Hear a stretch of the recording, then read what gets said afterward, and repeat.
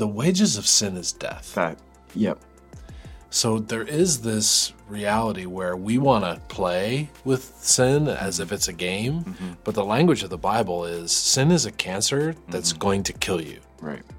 So that is in the back of my mind as I interact with people I love, that we're not talking about my opinion. If we've objectively said something you're doing is wrong, it's biblically wrong, just playing with it and not talking to someone, is that really love?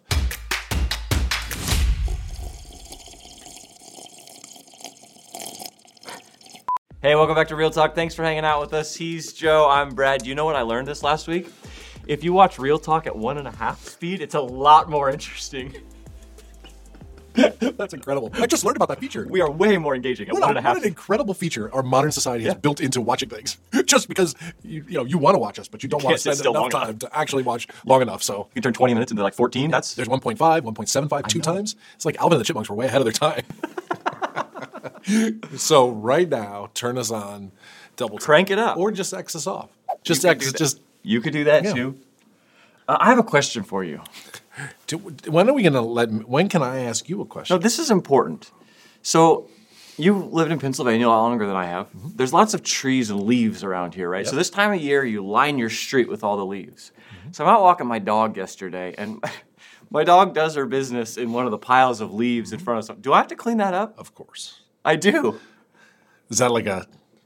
I don't know what the proper protocol for that is. No, I think it's an appropriate litter donation. Okay. Because I don't want to reach into the pile of leaves and hunt around for it. It's weird. I really want to. That is a weird question. The thing that's interesting is probably if I was your neighbor and I saw that happen, it's a 50-50 how I'm going to appreciate. So for the sake of your neighbors, you might want to tussle around in there and get whatever, so they think you're some kind of an appropriate citizen. But to just be like if it's walk on their away, lawn, that's one thing. But it's in the pile of leaves in the street. It's in the street. It's public domain. It is. That is a public. It is a public. But the road department will come across. Will not like that. That big vacuum. But that big vacuum sucks up everything. This is composted anyways. It's all biodegradable. Why should we pick up anything? Why even use toilets? Wow. This leads us well into what we're going to talk about today. I'm very intrigued. So, this actually came up on a previous video a little bit. I want to talk about Christians calling each other out for sin. Oh.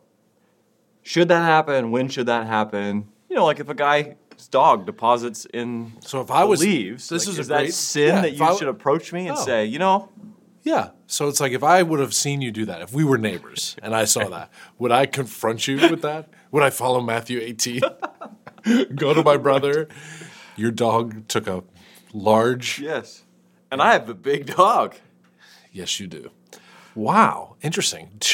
You framed it. Should Christians call each other out on sin? Yeah. So, a lot of times people take out of context a few passages.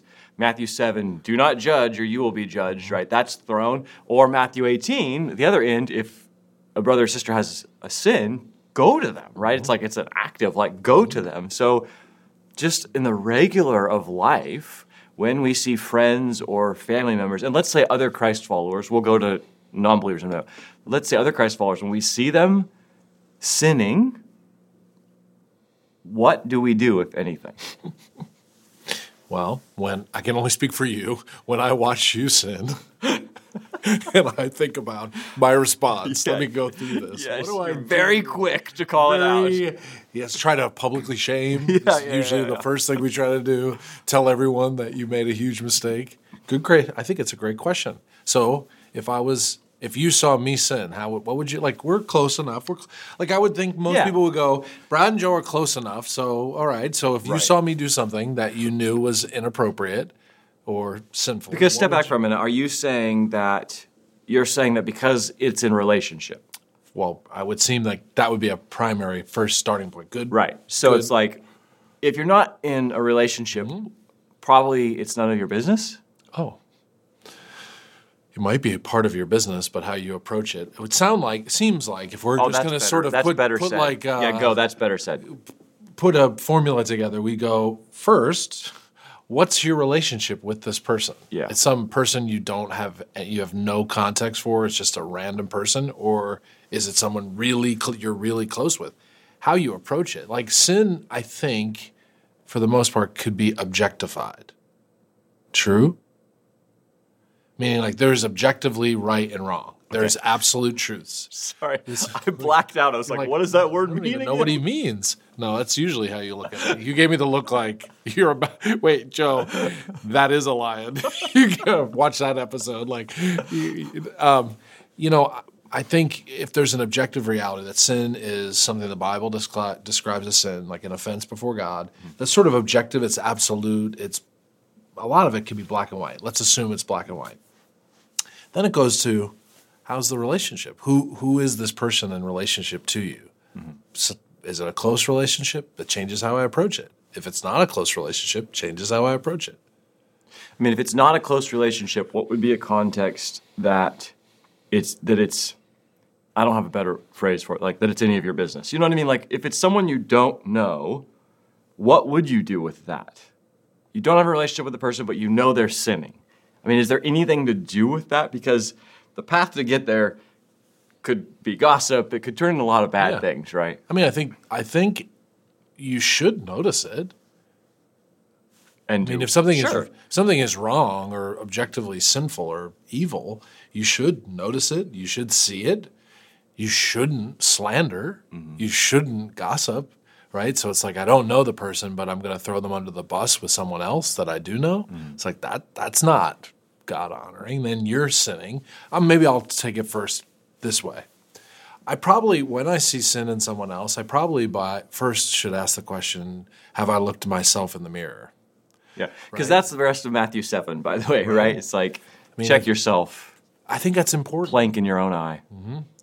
I mean, go through that. Talk about that. Don't just let's assume everybody hears that. So Matthew 7, right? So do not judge or you too will be judged. It is just verse 1, but then it continues and it says, before you judge a brother for a speck of dust in their eye, you may want to remove the plank from your own. Meaning we're so quick to notice the minutia of someone else's life, and yet we might have something just egregious in our own that it's like we're blind to.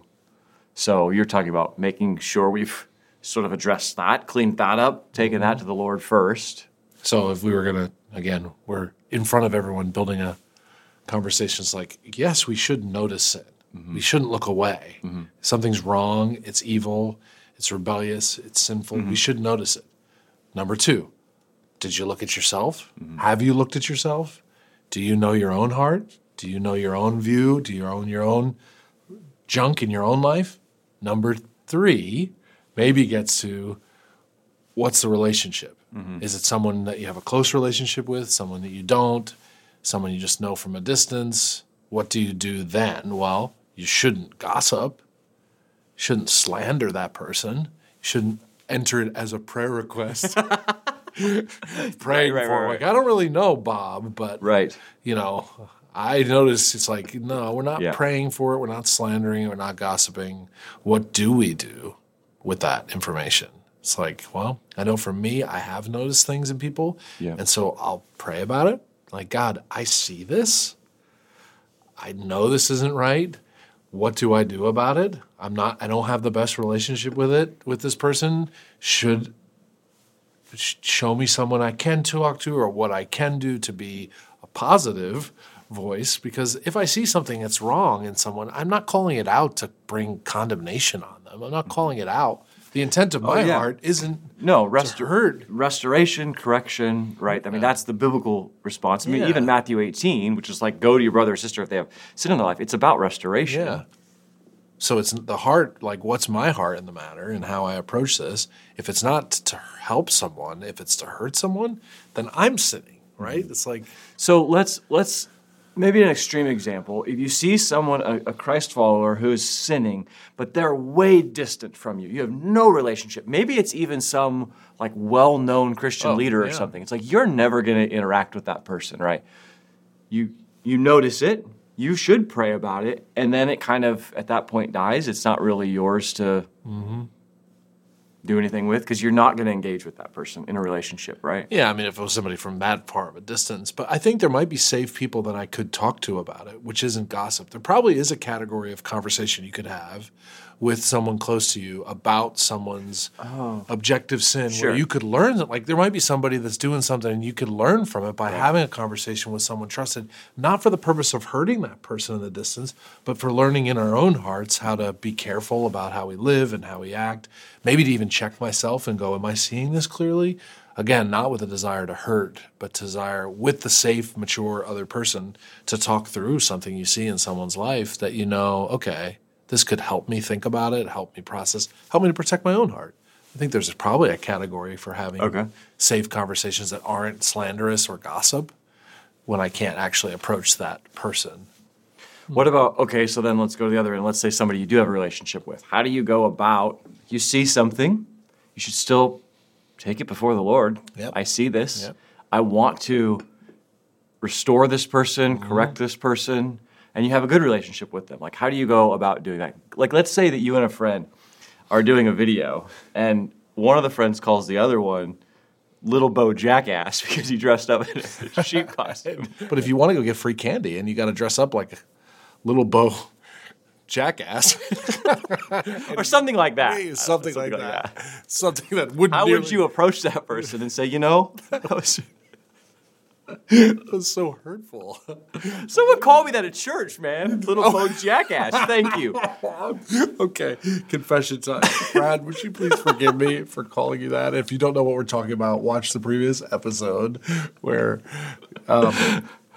this is very helpful. You know someone, you see something destructive in their life, sinful in their life. I mean, some of it theologically is probably framing, as I always do, flying wider. The wages of sin is death. Yep. So there is this reality where we want to play with sin as if it's a game, but the language of the Bible is sin is a cancer that's going to kill you. Right. So that is in the back of my mind as I interact with people I love, that we're not talking about my opinion. If we've objectively said something you're doing is wrong, it's biblically wrong, just playing with it and not talking to someone, is that really love? So this isn't me being judgmental. Like we put these things together. It's like, stop. This is not judgmental or being judging someone. If there is an objective truth about how someone's living, they're known for being a liar. They're known for being a gossip, a slander. They're doing something that's morally wrong, sexually wrong, illegal. This is not like a matter of my opinion. If this is objectively wrong, my friend has cancer and I'm not going to talk to him about it. Yeah. And that cancer, that sin is going to kill them. Yeah. And I or think, kill a relationship or kill some part of their life. We think of the wages of sin is death as just a passage related to salvation. But even for someone who has received the free gift of forgiveness of their sins, mercy and grace, right? Sin will still kill in the sense of it's going to destroy your life. Yeah. Like you said, relationships, it will kill you. So it is that serious. Yeah. Do we have a grid that says that the objective sin of our lives has the potential of destroying people? If that's not at the forefront of your mind, then this is sort of like, well, my opinion is, it's like, no, this is objectively true. If you keep doing that, you might be saved as a Christian from the hell eternal, but you're creating a hell on this planet for yourself and for your friends and for others. Because sin isn't private. People want to make my sinful decisions private. It's not private. It actually impacts everyone and the people closest to you most. So it's like, I can't just look the other way and go, I didn't see that. I don't really want to, I don't want to be that judgmental friend. It's like, this has nothing to do. I don't know what you're even talking about. Yeah. I love you so much that how do I bring this up in a constructive way so that you don't get defensive and you don't think I'm attacking you? You know, it's why Paul says, speaking the truth in love, right? So find our way to lovingly approach a conversation where it's like, hey, I mean, there could be all kinds of ways we could coach technique on this. Yeah, but like, maybe it's as simple, maybe even the technique is as simple as kind of what you're saying right now, is that you're saying to someone, I just see something. I want to make sure you see it. We start there, right? Like I see something and I care about you, and I'm afraid of what it could do. So I want to make sure you see it. Yeah. And in some ways, it's that person's decision what they do with that, right? My responsibility, one author said it this way, duty is ours, consequences are the Lord's. Like what happens with what I do, that's not for me. But for me to say something, to do something, if I see it, that is my responsibility, and there's no getting around it. But it I would hope that when you approach me about calling you little Bo jackass, like you're doing it lovingly, constructively. You're doing it because you care about me, right? So if I'm approaching someone about their sin, is it objectively sin? Do I have my facts correct? Is it before God unholy and wrong? Secondly, have I looked at myself first and noticed that I'm a sinner? And boy, I'm no different than anybody else, so I better not come off as some high holy, right? I'm better than you. If it comes across that way, then I haven't noticed my own sin in my own life. Have I found a constructive, loving way of saying it, understanding the circumstances and situation, so that I can find the best reception possible and not sort of sideswipe someone with my critique? That doesn't work. I think the judgmental part is when I think I'm better than you, and I come down on some holy mountain and say, "Now you sinner." It's like that. I just don't have a way of comprehending that that's the way you approach this. It's like, no, I'm a sinner too. I struggle too. I'm concerned about you. Here's what I see. I don't know what you should do about this or what you can do about it, but I'm concerned. If you continue down this path, it's going to really hurt you and harm you.